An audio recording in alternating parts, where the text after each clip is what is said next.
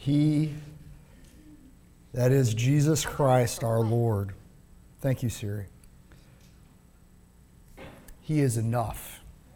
I love the, they walked out and, hey man, look, it's my spine. You can't do that. There's nothing in life that makes a human being capable of rejoicing in the midst of catastrophe and affliction and hardship. Only Jesus Christ is enough. Only He is enough. That even if everything falls apart, He's enough to hold it together. And I love it. It's not about what He gives you. It's Him. You know what makes heaven great? He's there. It's not about streets of gold. It's not about fishing with my buddies or whatever it is. It's not the great family reunion in the sky. Not that all those things might be possible. But what makes heaven great is Jesus is there. And we're going to be with Jesus face to face. And that's what's great. Him. He is great. And I'm excited as we continue our series, Behold the Man, a systematic study of the life and ministry of the Lord Jesus Christ. We are going to get to know Him more and more and more. Now, if you remember week 1, we looked at some context. We looked at what was going on in the world. Tried to understand a few things. Week 2, we looked at the great big picture that John gives us as he opens his gospel. We looked at Jesus Christ existing before the very foundation of the world. As a matter of fact, that the world was created through Him, by Him, and for Him. That while we get a birthday for Jesus in the sense of Christmas and we celebrate His incarnation, but Jesus Himself, He is a member of the Godhead. He existed from eternity past. He has always been. Jesus just is. Last time, week 3, we looked at the genealogy of the Lord Jesus Christ. That is, we looked at His family tree. All right, and it was important, and we looked at how David was the king, the fulfillment of the Davidic covenant, the promised king that would reign forever. He was the fulfillment of the Abrahamic covenant. He was the offspring through whom the entire world would be blessed that was promised to Abraham all those years ago. We took a look at the Edenic covenant, which was God's original agreement with Adam in the garden, even before Eve was created, which was a covenant of works. Do this and this will happen. And the problem is, he didn't do it. He did not do it. And so a new covenant would come, and we get the Adamic covenant, or the covenant of redemption.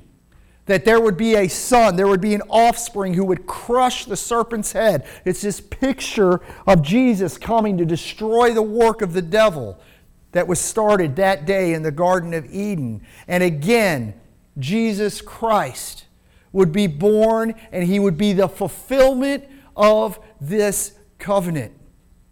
And we kind of concluded, what's the point, Shaun? Why does that matter? Well, the Lord Jesus Christ's family tree helps us see that He is the fulfillment of all of God's promises to David, to Abraham, to Adam. Ultimately, He is the fulfillment of God's covenants.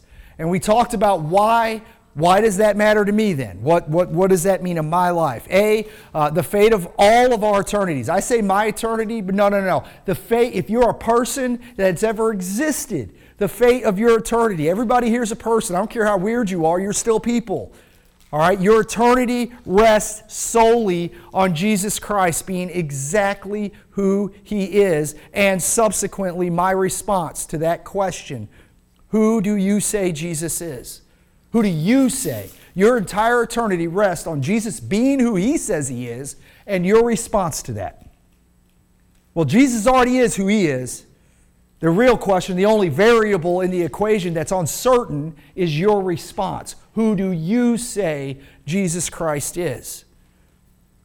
And then we talked that every single name listed in these genealogies, and you heard me sputtering water and trying to make it through, all these crazy names, They are a miraculous example of God's unwavering, unending love, His power and His faithfulness to provide for His children. And He provided through a bunch of screwed up people, man. These were not like all tippy-top, number one people in the world. A lot of these people were messes. But God accomplished His purpose despite them.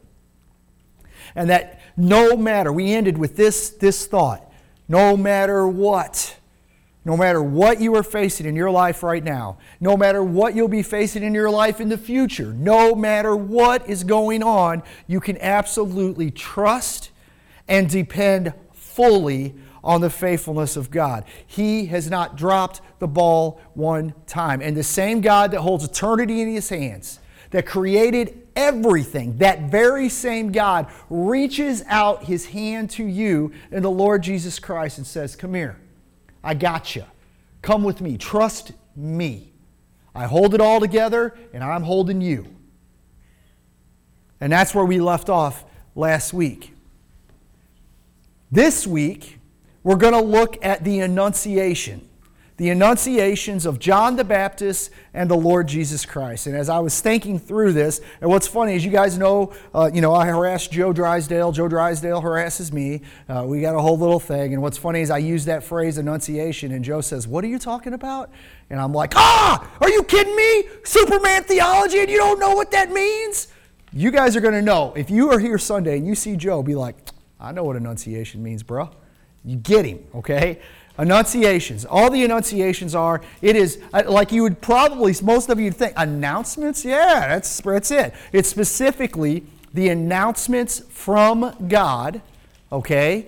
In other words, God sending the message through the angel Gabriel. He's actually identified of the impending births of John the Baptist and the Lord Jesus Christ. And that's a big deal that this angel Gabriel is identified. I just want to let you guys know, there's only 3 angels really identified in Scripture by name. We get Gabriel, we get Michael, we get Lucifer. That's it. There's no other angels identified. It's a mysterious thing, this angelic thing, and I know there's weird stuff out there. People have lots of stuff to say, but there's really 3 angels that we know the names of. That's it. All right, and this angel Gabriel, he's a special angel, and he gets sent with the high task of announcing. She says she needs her phone because she has to call her mom. Okay. Okay, well that's I'll trust her judgment. Okay, it's okay. I'm not beating everybody up. It's okay. I just need your phone. Yeah, it's in the cauldron. It's in the black cauldron of death, where cell phones go to die at 2:12. All right. One of them is, yeah. It's a big one? No, she needs her phone, which is this little thing. Hers is a flip phone. All right, enough phones. Golly, these phones. All right, we are going to look at 3 Annunciations, okay? 3. We're going to look at the Annunciation of John the Baptist, all right? And that is, you get this beautiful little painting here of the angel talking to Zechariah. You're going to meet this guy here in a few moments. And it is recorded by the gospel writer Luke, okay? And we will look at the Annunciation to Mary, all right? And we got our little painting of Mary here talking to an angel. I love the way this artist depicts it, the light. And again, her story, the angel's encounter with Mary, is recorded for us in Luke. And honestly, when most of us, think about the Christmas story, we're really, most of us are going to be wired thinking about Luke's story here. And then we're also going to look at the Annunciation to Joseph. Now, Joseph's a little bit different. His, I love this painting. I tried to get this guy to let me use this on a Sunday morning. He would not, because he's a kid. He just would not. But I love this painting. And it is actually, his Annunciation is recorded by Matthew. All right, and it's not recorded. And there's reasons for this. Luke, he tells the story of Christ's birth really from Mary's perspective. All right, so whether he was interviewing Mary as he put together all his stuff and he got an eyewitness with Jesus' mom and shares her personal story, or whether he got that from Peter, Luke really reports these events from Mary's perspective. Matthew, though, and again, if you go back to our very first lesson, we talked about the context. Matthew was trying to speak to the Jew. Well, he does it from Joseph's perspective, which makes sense in a patriarchal society, okay? So we get two different perspectives of these announcements. Now, Matthew, he tells the public account, right, of Christ's birth, whereas Luke, he really gives a more personal, intimate portrayal of the birth of Jesus from Mary's perspective. All right, so with that kind of framework set up, we are going to begin with the Annunciation of John the Baptist. So this is, you got to understand, there's about a 750-year gap between the Old Testament and the New Testament. I want to do something real quick. All right? Everybody. I need everybody's eyes on me. Everybody. What I'm going to do is I am going to put my timer on. And we are not going to move. All right? Remember the freeze game when you were a little kid? I don't want you to move. I don't want you to say a peep. We are going to do that for exactly 1 minute. Can you guys do that? Can you play along with me? Just humor me for a second. It'll all make sense here in a second. But 1 minute of just frozenness. You can breathe or you'll die. Please don't, I guess technically you can hold your breath for a minute, but yes, you can breathe. Here we go. Nothing for 1 minute.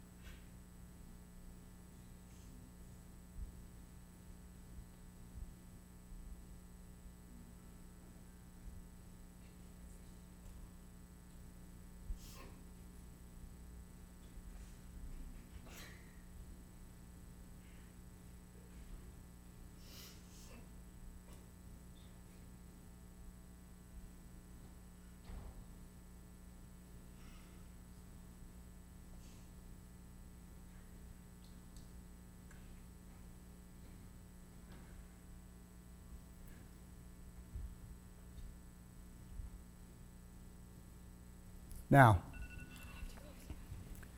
didn't that seem like that took forever? That took forever. 1 minute. And what I want you to, how many minutes are in an hour? We're going to see how smart you guys are. 60 minutes in an hour. How many hours are in a day? 24 hours in a day. How many days in a week? 18. All right, 7. How many weeks in a year?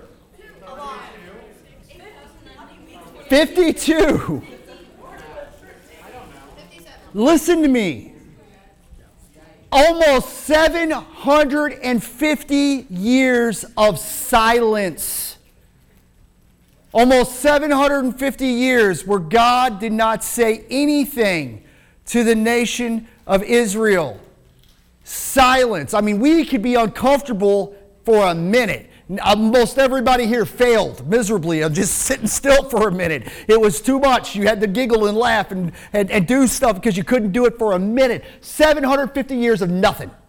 Do you understand? Not that God wasn't with them, but he did not communicate anything except I got a plan for the future. And then drops the mic for 700 plus years. It's a heck of a gap, isn't it? And then we get to Luke chapter 1, verse 5 through 25. In the days of Herod, king of Judea, there was a priest named Zechariah of the division of Abijah, and he had a wife from the daughters of Aaron, and her name was Elizabeth. And they were both righteous before God, walking blamelessly in all the commandments and statutes of the Lord. But they had no child, because Elizabeth was barren, and both were advanced in years. Now, while he was serving as priest before God, when his division was on duty, according to the custom of the priesthood, he was chosen by lot to enter the temple of the Lord and burn incense.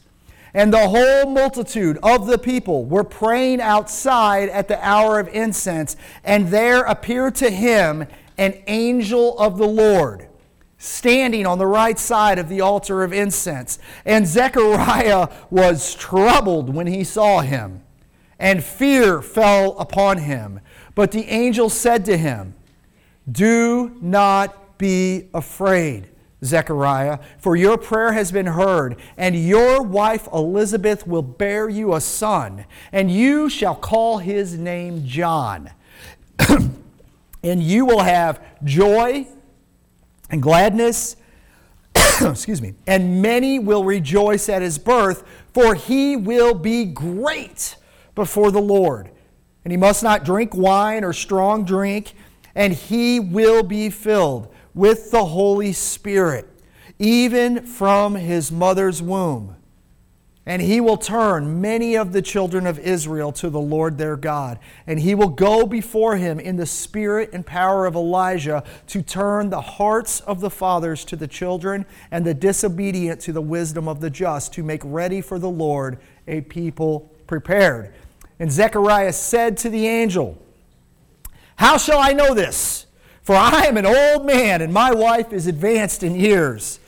And the angel answered him, "I am Gabriel. I stand in the presence of God, and I was sent to speak to you and to bring you this good news. And behold, you will be silent and unable to speak until the day that these things take place, because you did not believe my words, which will be fulfilled in their time." And the people were waiting for Zechariah, and they were wondering at his delay in the temple. And when he came out and he was unable to speak to them, they realized he had seen a vision in the temple. And he kept making signs to them and remained mute. And when his time of service ended, he went to his home. And after these days, his wife Elizabeth conceived, and for 5 months she kept herself hidden, saying, "Thus the Lord has done for me in the days when he looked on me to take away my reproach among people." Now, I know that was a lot of scripture, but let me set the stage here. We got 2 elderly people, the late years of their life, who have been faithful to God. They are from, both of them have priestly family ties, connected to the priestly family, and they have served the Lord faithfully for many, many, many years.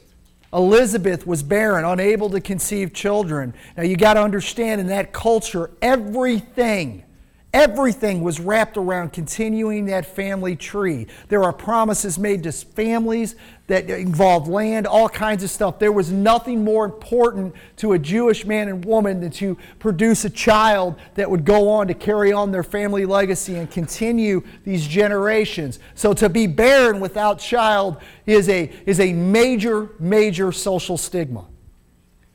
It is at the top of the social stigma. God must not like you because you can't produce children. It's not just the problem of the heartbreak of just not being able to conceive, but there's more to it in this culture. And that is where we find them. And we find Zechariah coming on an epoch moment in his life. Now let me explain this. There were these different distributions, right?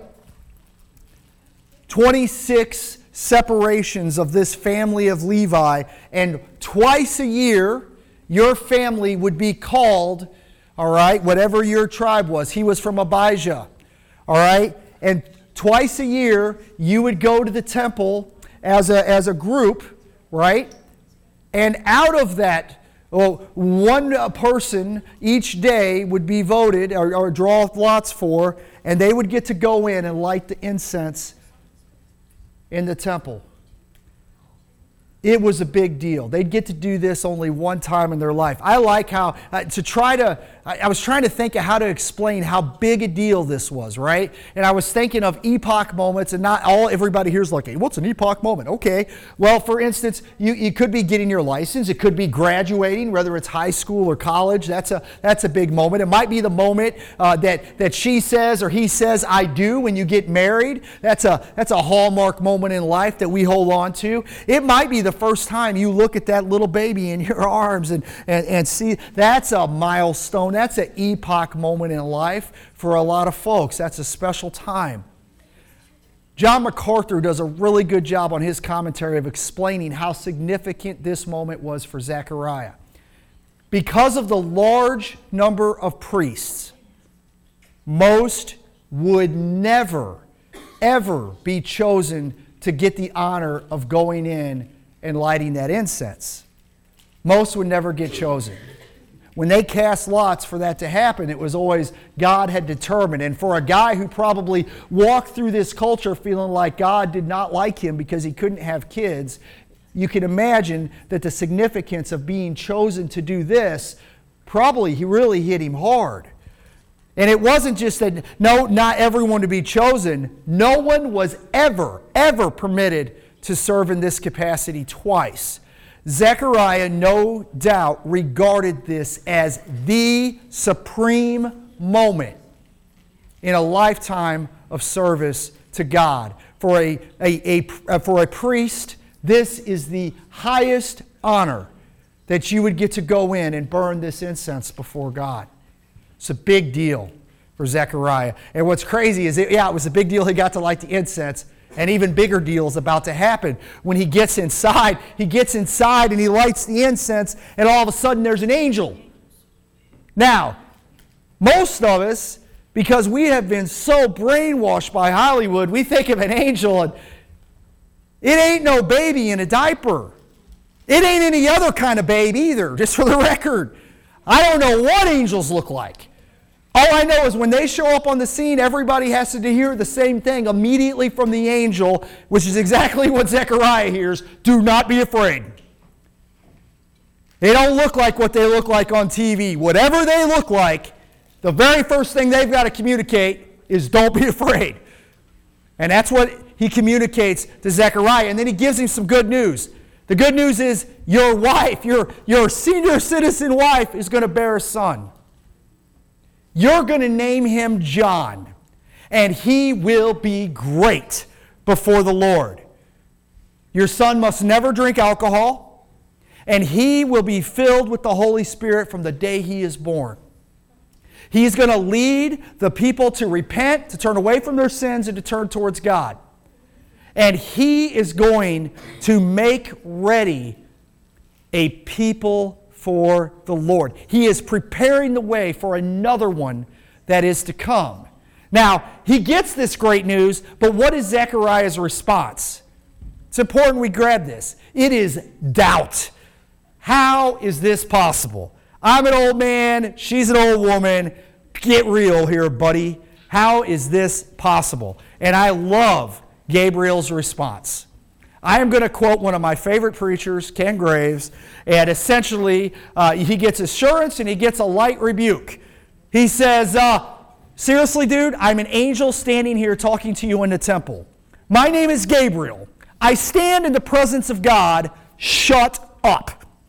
That's going to be your sign that this happens. And so Zechariah is unable to speak until the birth of John. Matter of fact, the very first thing he will communicate is his name is John. All right, until he does that, he's not able to speak again. Elizabeth's response, because he completes his week, he goes home. Sure enough, even though he can't tell his wife, verbally what's happening, she conceives. And she spends 5 months. You can just picture this grateful woman. God has taken away my pain. He has given me a child. And 5 months of just wonder and gratitude, just praising the Lord. Just praising the Lord, thanking Him for seeing her. Now, you got to understand, they were faithful for a really, really long time. They went through pain for a really, really long time. It might have been tempting even to think that God had forgotten about me here, but He hadn't. Now, we're going to transition to the Annunciation to Mary. We're going to look at Mary's story, and we pick that up. We continue in Luke, in chapter 1, verse 26 through 38. Stay with me. In the 6th month, the angel Gabriel was sent from God to the city of Galilee named Nazareth to a virgin betrothed to a man whose name was Joseph, of the house of David. And the virgin's name was Mary. And he came to her and he said, "Greetings, O favored one, the Lord is with you." But she was greatly troubled at the saying and tried to discern what sort of greeting this might be. And the angel said to her, "Do not be afraid, Mary, for you have found favor with God. And behold, you'll conceive in your womb and bear a son, and you shall call his name Jesus. He will be great. He will be called the Son of the Most High, and the Lord God will give to him the throne of his father David, and he will reign over the house of Jacob forever. And of his kingdom there will be no end." And Mary said to the angel, "How will this be, since I am a virgin?" And the angel answered her, "The Holy Spirit will come upon you, and the power of the Most High will overshadow you. Therefore, the child to be born will be called Holy, the Son of God. And behold, your relative Elizabeth, in her old age, has also conceived a son, and this is the 6th month with her who is called barren. For nothing will be impossible with God." And Mary said, "Behold, I am the servant of the Lord. Let it be to me according to your word." And the angel departed from her. And I love this picture, but I have a slight problem with this picture and really with most pictures of Mary. Now, when you look at this, I mean, that's pretty good, but and this is a tough one, I don't think we really get Mary. Probably a little better, more accurate picture as far as understanding Mary's situation. She's going to look more like this. Mary was young.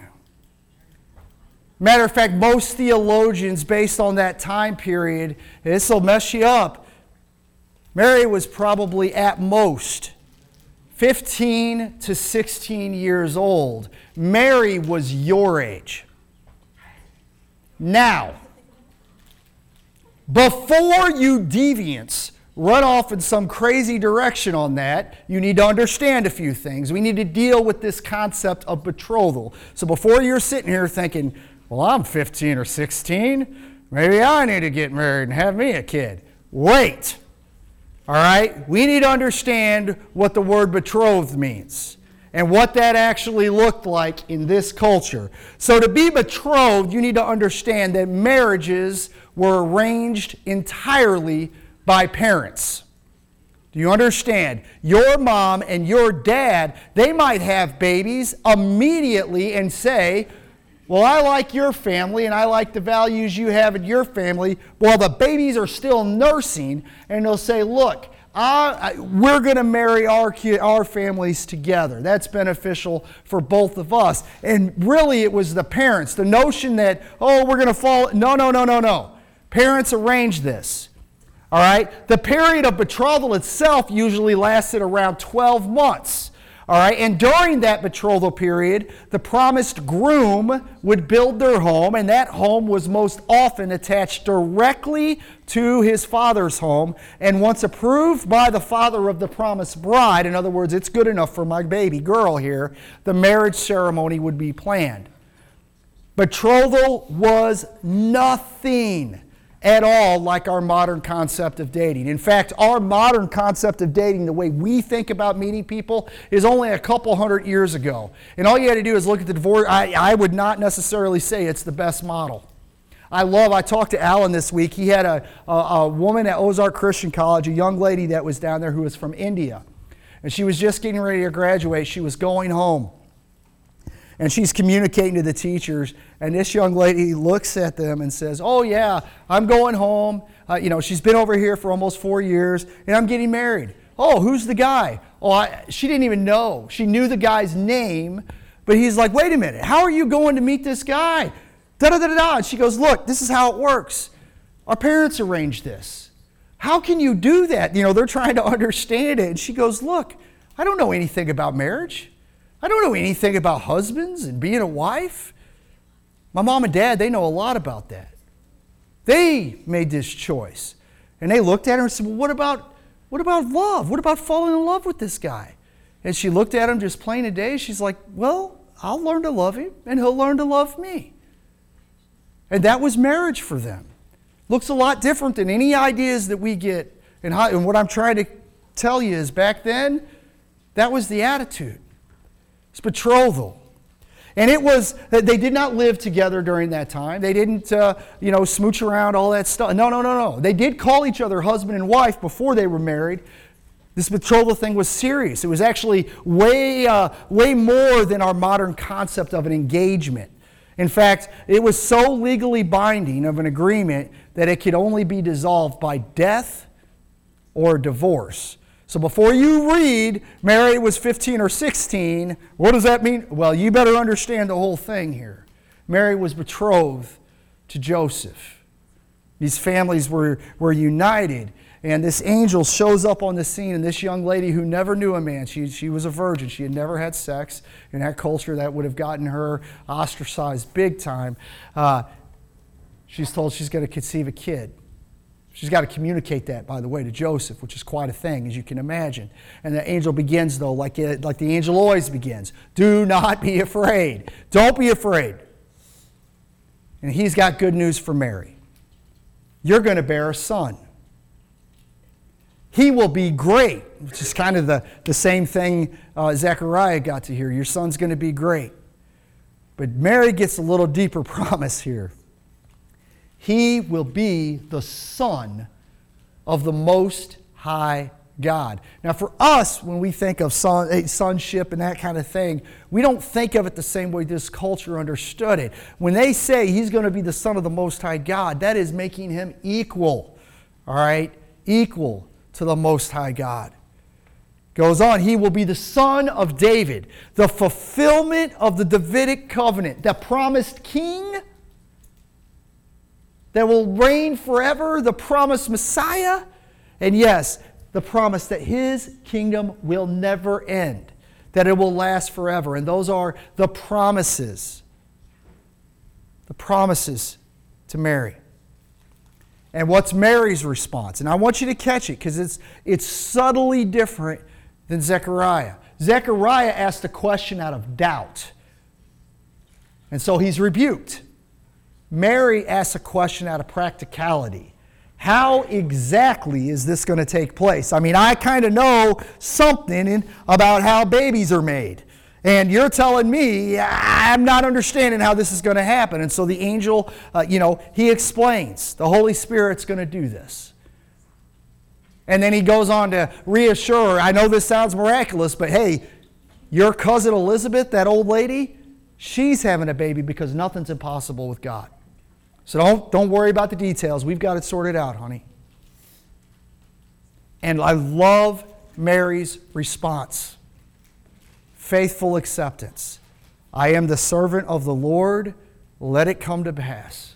Let what you promised come to pass in my life. But understand, it's a heck of a thing that she's accepting there. And we'll get to that now as we transition to the Annunciation to Joseph. All right, so we're going to transition from Luke to Matthew. And we pick it up in Matthew chapter 1, verses 18 through 25. Now the birth of Jesus Christ took place in this way. When his mother Mary had been betrothed to Joseph, before they came together, she was found to be with child from the Holy Spirit. And her husband Joseph, being a just man and unwilling to put her to shame, resolved to divorce her quietly. But as he considered these things, behold, an angel of the Lord appeared to him in a dream, saying, Joseph, son of David, do not fear to take Mary as your wife, for that which is conceived in her is from the Holy Spirit. She will bear a son, and you shall call his name Jesus, for he will save his people from their sins. Now, all this took place to fulfill what the Lord had spoken by the prophet. Behold, the virgin shall conceive and bear a son, and they shall call his name Emmanuel, which means God with us. When Joseph woke from his sleep, he he did as the angel of the Lord commanded him. He took his wife, but he knew her not until she had given birth to a son, and he called his name Jesus. So we get this picture. Now, picture of Joseph. Joseph is he's a carpenter. That was probably his father's trade as well, because that's the way culture worked. What your dad was is what you were. All right, he was a young guy, a carpenter. His betrothal, like I said, that was probably secured before, well, he was still a young man.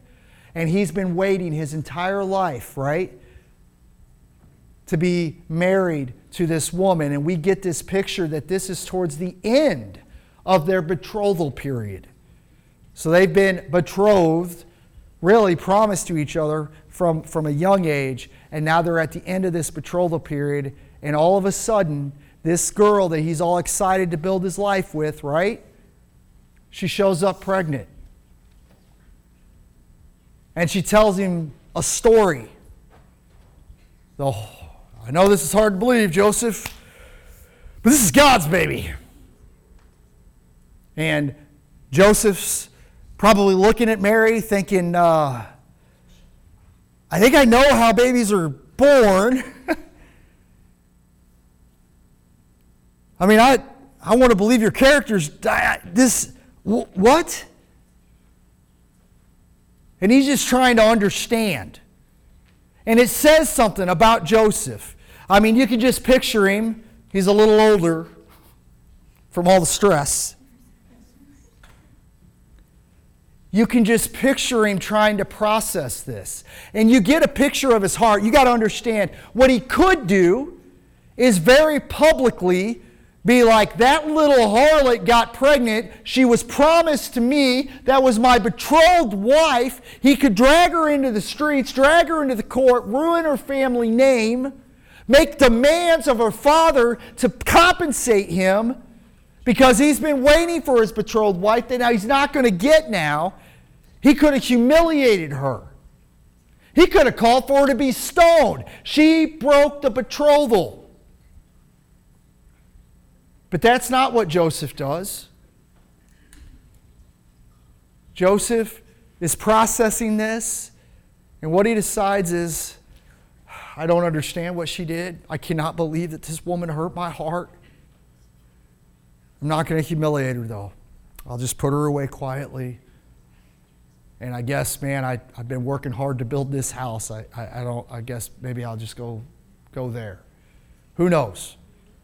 And he's considering, he's trying to figure out, what do I do here? I thought my life was going this direction, and now it's all falling apart. And he's a pretty good dude. You get the sense he could have humiliated her. Understand, he could have aired out all the dirty. That's not what he did. As far as that goes, I was telling somebody earlier, he reminds me a little bit, this level of honor that he had towards Mary before he had answers. Reminds me of Uriah the Hittite, who was a really honorable guy that David did a really terrible thing to. But if you read the story of Uriah, man, you can just tell, like, he's the kind of guy I'd want around my kids.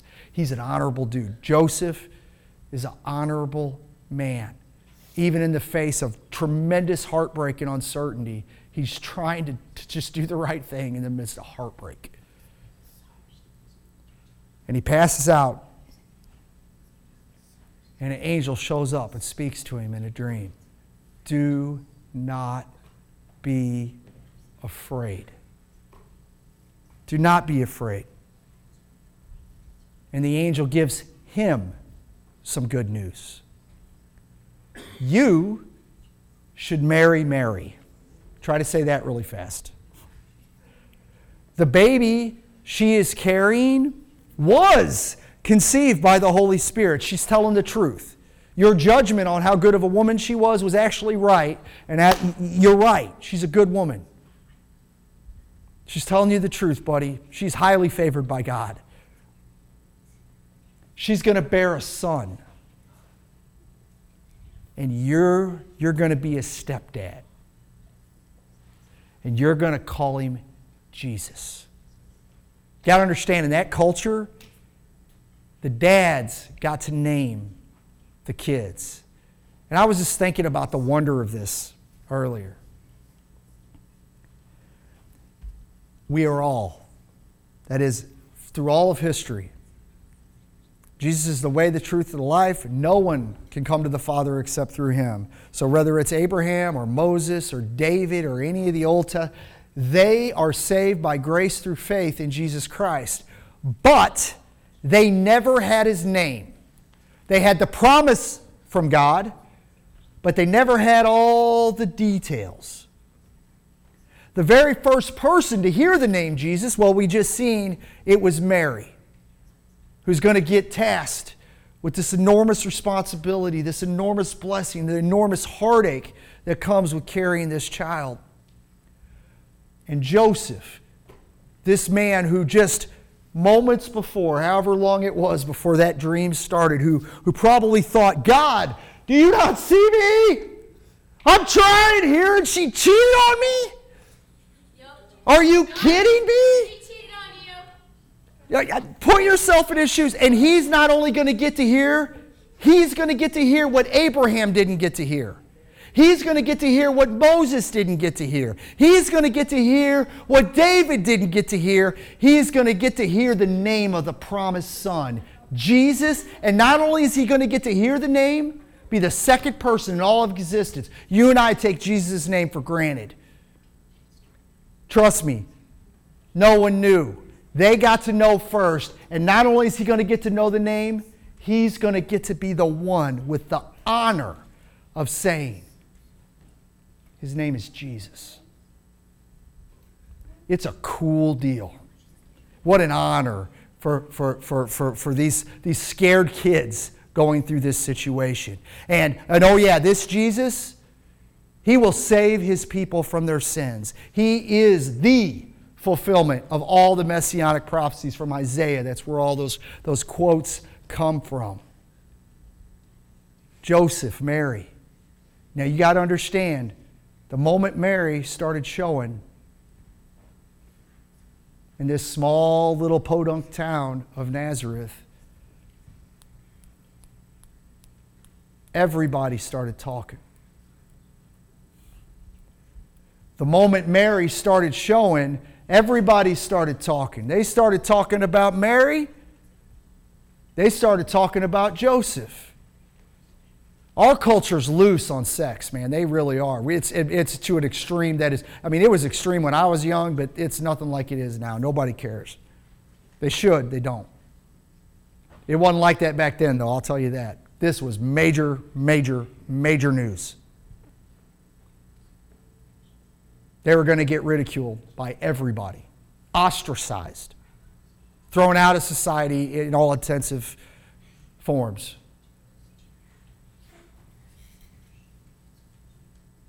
They knew his name first. What an honor. What an honor. Joseph's response. Faithful acceptance. He did as the angel of the Lord commanded him. So he married Mary, right? She's showing, and he marries her. How do you think his family responded to that? You know, they got all these, this is a heck of a deal here. Probably lost his family over this. Probably. We don't get all the details. We don't get a lot about Joseph beyond this. Not a lot. But he did as the Lord commanded him. Joseph also, he took his wife. He did marry her. But it's key. The Scripture actually points it out. I debated. I talked to Alan. Should I bring this up? And yes, I should, because the Scripture does. He also abstained from sex until, that's what the Scripture, until after the birth of Jesus. Now, why is that important?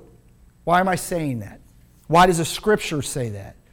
Well, there are cults, there are other groups that would say Jesus, or that Mary, they would venerate her, they would put her in a position that she is not to be in. And they would say she never had sex, she was a virgin her whole life, and we should worship her almost as a queen of heaven like we'd worship Jesus. That is not true. Jesus had little brothers, all right? James would write the book of James. He is Jesus' little brother. Joseph and Mary would have other kids. He would, in fact, know his wife. All right, he would have that at some point. And the reason I bring that up is because even in our culture today, there's plenty of groups who would argue against that. Scripture's really clear on it, though. So it's worth pointing it out. And that way, if somebody asks you or somebody says something, you say, whoa, whoa, whoa. This is what it says right here. Matthew chapter 1. All right, it's like right there. This is obvious. And so you got to answer for that. It's important that we have these answers. There's lots of people saying lots of things about lots of Jesuses. We need to know what the truth is. And there's the truth. So, what's the point? Right? What's the point? First of all, I want you to catch.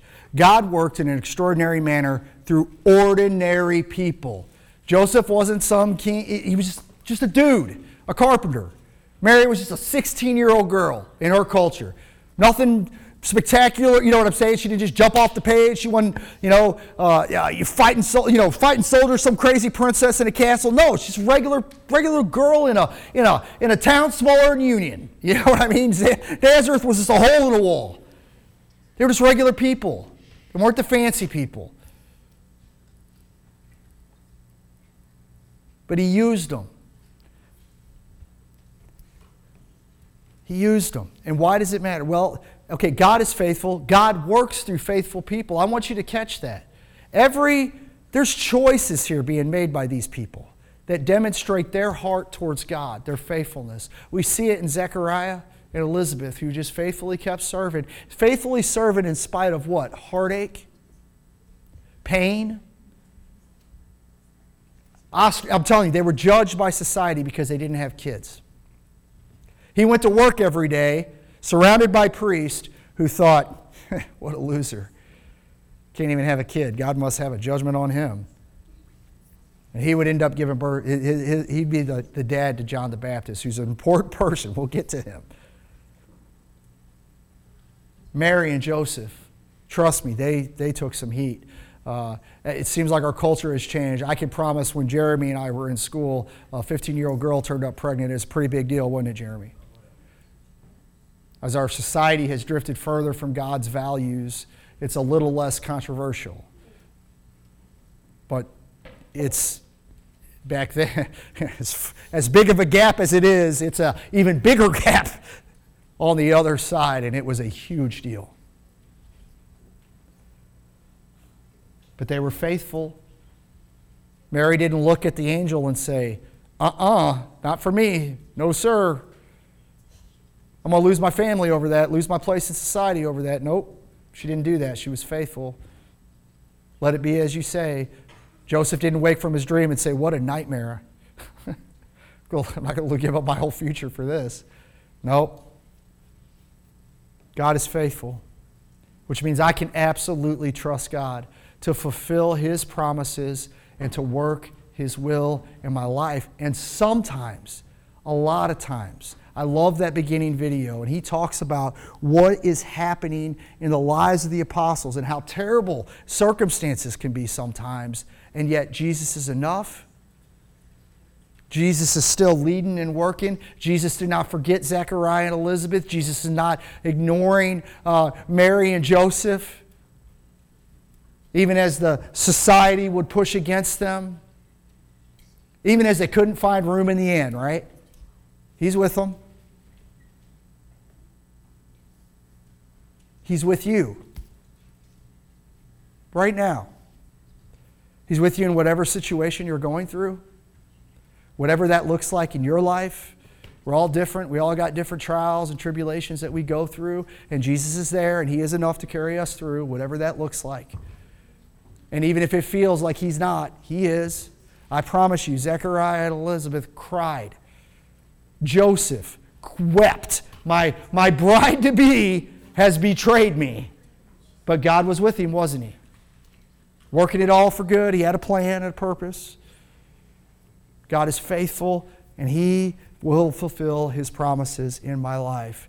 And ultimately, Jesus is the ultimate fulfillment of God's promises, and He is my direct and only connection to those promises and His will in my life. There is no other way. It is Jesus. Jesus is enough.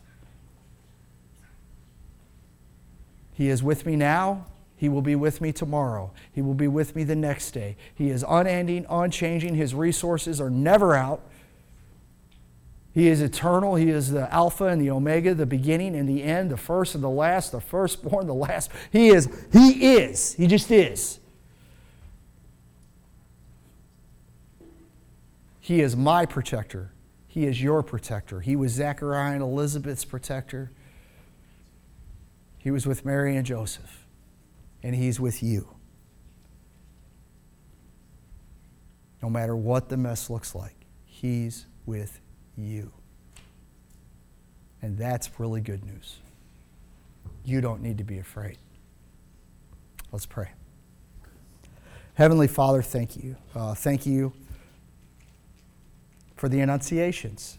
Thank you, after all those years of silence, you just, in an instant, burst onto the scene and speak and do these crazy, miraculous things. Things that had never been done before and that would never be done again. To deliver on your promise, all of your promises, down to very specific promises. Your faithfulness on display for all the world to see if they will all just open their eyes and look.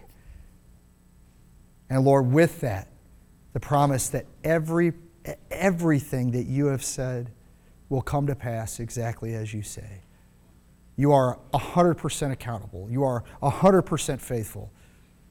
Your resources are unending. And for each and every person who have placed their faith and trust in the Lord Jesus Christ for their salvation, you are 100% at all times on their side, working all things for good. And that is really, really good news for each and every person here. So, Lord, I pray for each and every person here that they would know you, that you would open their eyes, their hearts to see you, to recognize your fingerprints on their life, that they're not here even in this building at this moment, at this time, at this very hour on accident.